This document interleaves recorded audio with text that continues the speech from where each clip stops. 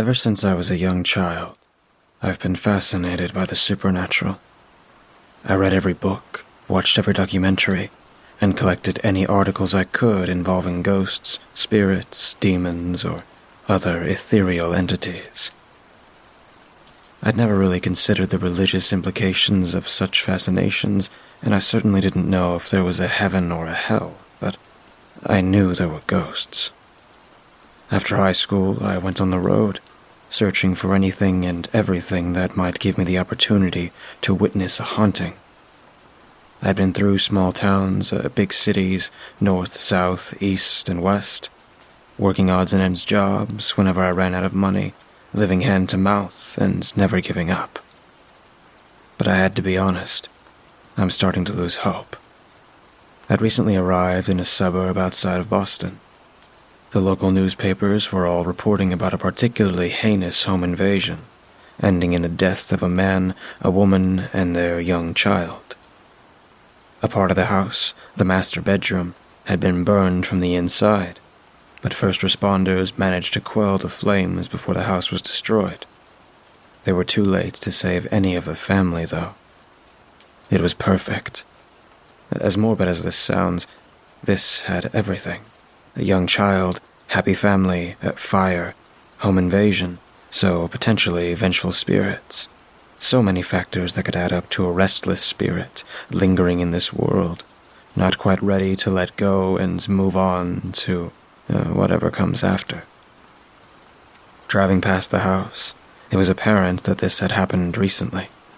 Smoke still gently leaked from a window near the back of the house, and the area still buzzed with reporters and law enforcement personnel.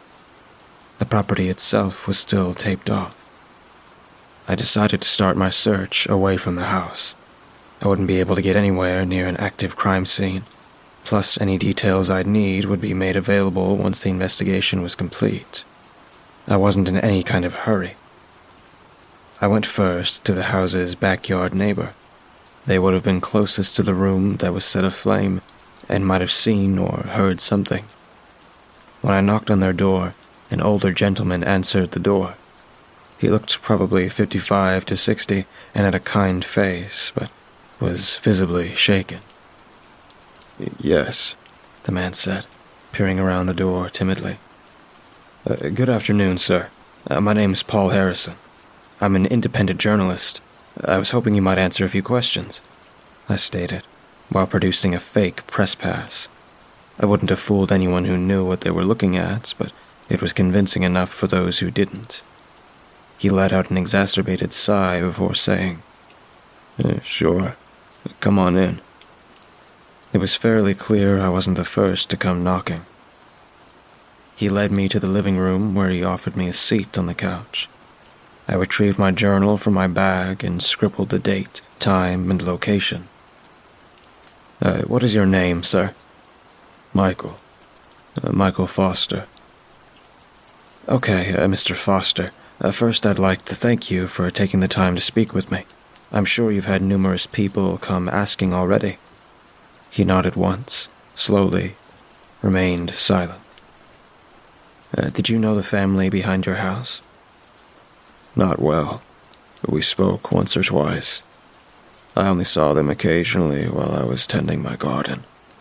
Their daughter would play in the backyard every now and then while the weather was nice. She'd always smile and wave at me. Seemed like a very sweet young girl." I nodded as I wrote. "Go on," I added without looking up.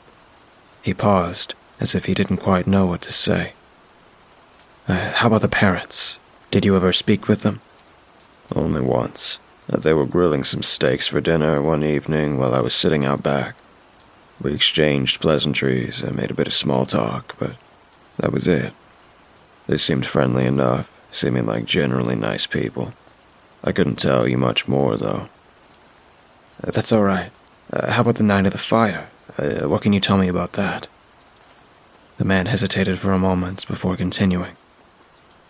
"I woke up in the middle of the evening to screaming.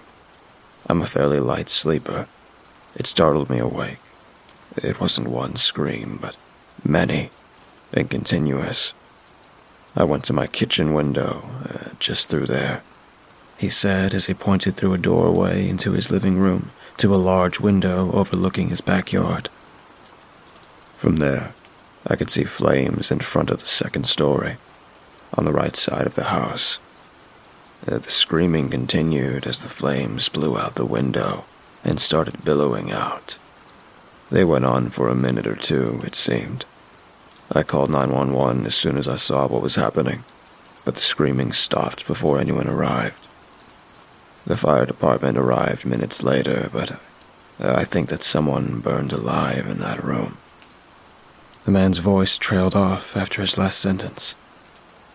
"I'm so sorry, Mr. Foster. That must have been terrible. I can't even imagine. Do you know what could have started the fire?" "The police are saying it was a break-in or something. I just don't understand why someone would need to set the place on fire." Did you see anyone leaving? Anybody running away or a car driving off?" "No, but I wasn't looking. I couldn't look away from that window. I wanted to so badly, but I couldn't." "I'm very sorry, Mr. Foster.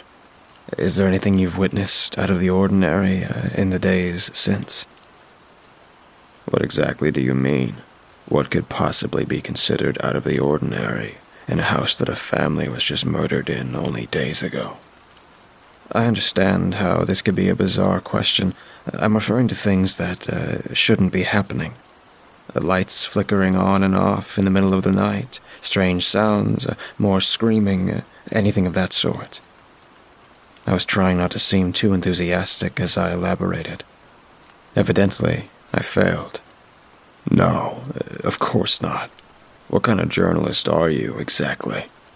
"Well, sir, I investigate the paranormal, and based on the grotesque nature of—" "You gotta be kidding me," the man yelled, standing up from his seat. "A family was murdered, and they're not even in the ground before you come asking about ghosts. Have you some damn respect?" I'm sorry, sir, Get the hell out of my house. I've got nothing more to say to you." The man fumed. Right. Once again, I'm very sorry," I said as I hurried to the door. Mr. Foster said nothing more, but slammed the door behind me. I tried a couple more of the neighbors, but they all said the same thing. Screams, flames, and didn't see anyone leaving. This might just be what I've been looking for. I decided to spend a couple of nights outside the house, parked a few houses over. I couldn't go inside since it was still an active crime scene, so that would be as close as I could get. I arrived just before dusk with the usual stuff: caffeine, snacks, binoculars, night vision, and a long-distance microphone. It wasn't my first rodeo. Well, then again, maybe it was, since it's never actually worked before. But that's not the point. All the internet sites said this was the best stuff. Plus, it cost me a year's worth of bussing tables to afford some of it. Shaking myself out of my unrelated train of thought, I settled in for a long night. After about 4 hours of waiting and seeing absolutely nothing, my eyes began to droop. I was bored, tired, and getting frustrated. But I had to remind myself it could take a long time. The family had just died. It could take years before they revealed themselves in that house. I looked down at my phone and started browsing some different ghost hunting forums to reinvigorate my passion. I scrolled through a couple of pages, wondering what it was that they'd been doing differently, when I noticed a flicker out of my peripheral vision. I looked up, but saw nothing. I felt my adrenaline peak, then slowly wane as I got that sinking feeling that I'd just been seeing things. That is, until I saw it again. This time while staring right at it. Only for a split second, but it was clear as day. The lights in one of the upstairs rooms had flickered on and off again. This is it, I thought to myself. After all these years, I was staring at a haunted house. I pointed the microphone right at the room and listened intently. I heard something so faint I couldn't tell if I imagined it or not. I turned my head left and away so that my ear was pressed up against the microphone. I listened and listened, but couldn't hear anything. As I gave up and turned my head back towards the house, I threw the microphone straight up into the roof of my car. The light in the room wasn't on, but it was completely aflame. Standing at the window, engulfed in flames, was the family. The mother and father stood directly behind their daughter, who stood between them with their hands on her shoulders, almost like an old-time family portrait. I scrambled for my binoculars, bringing them up to my eyes without ever looking away. As soon as my eyes came into focus, I realized it. They were all three, staring straight at me. I jolted awake, dropping my phone, which had been in my lap, on the floor of my car. My head snapped to the window of the house, but there was nothing. "No!" I shouted as I slammed the steering wheel, completely and utterly exacerbated and discouraged. I didn't want to believe I'd fallen asleep and dreamt the whole thing, but the longer I stared, the more I realized that that's exactly what happened. I drove back to my rundown hotel room and detailed the events in my journal, including the dream. Then I called it a night. I went back every night for a week, seeing nothing more eventful than a spooky dream. I was starting to think that this might not be as perfect as I thought it was, until the newspaper started releasing more details, eventually including lines from the police report. While originally deemed to be a break-in gone wrong, police suspect the brutal murder of family of three has more to it. Well, that certainly got my attention. I read on. Police have been unable to identify any items taken during the home invasion, with many valuables still left behind. Additionally, it appears the attacker, or attackers, made no attempt to search the premises at all. What was the purpose for the attack? The hairs on the back of my neck were standing straight up at this point.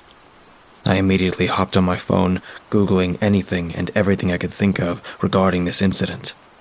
As I had expected, conspiracy theorists, occult followers, ghost hunters, and deep web nuts of all kinds were jumping on it, each proposing their own explanation. Was the seemingly sweet and normal suburban family hiding something? Was it a random act of unspeakable violence? Could it have been a cult ritual? Of course, this kind of thing attracts tons of, people like me. If others were thinking it, I might not be wrong after all. I decided I was in this one for the long haul. I got a part-time job tending a bar, which interfered with my pursuit at times, but I had to pay the bills somehow. I saved up some money and moved into a nice couple's extra room. It wasn't much, but the rent was cheap and they kept to themselves. Eventually, the house was cleaned as a crime scene and put up for sale. In the months that it was on the market, I learned everything I could about the place. The realtors had an alarm installed since it sat empty for so long, but it didn't take more than a few minutes on the internet to figure out ways around that. I spent so many nights investigating the house, setting video recorders, sound recorders, and sweeping with UV lights. I learned which stairs would creak, which doors were squeaky, and which windows were loose. I learned the attic was generally colder than the rest of the house, and I memorized the room with the fire. It didn't look the same as the pictures. I knew it had been remodeled, but I committed every detail to memory.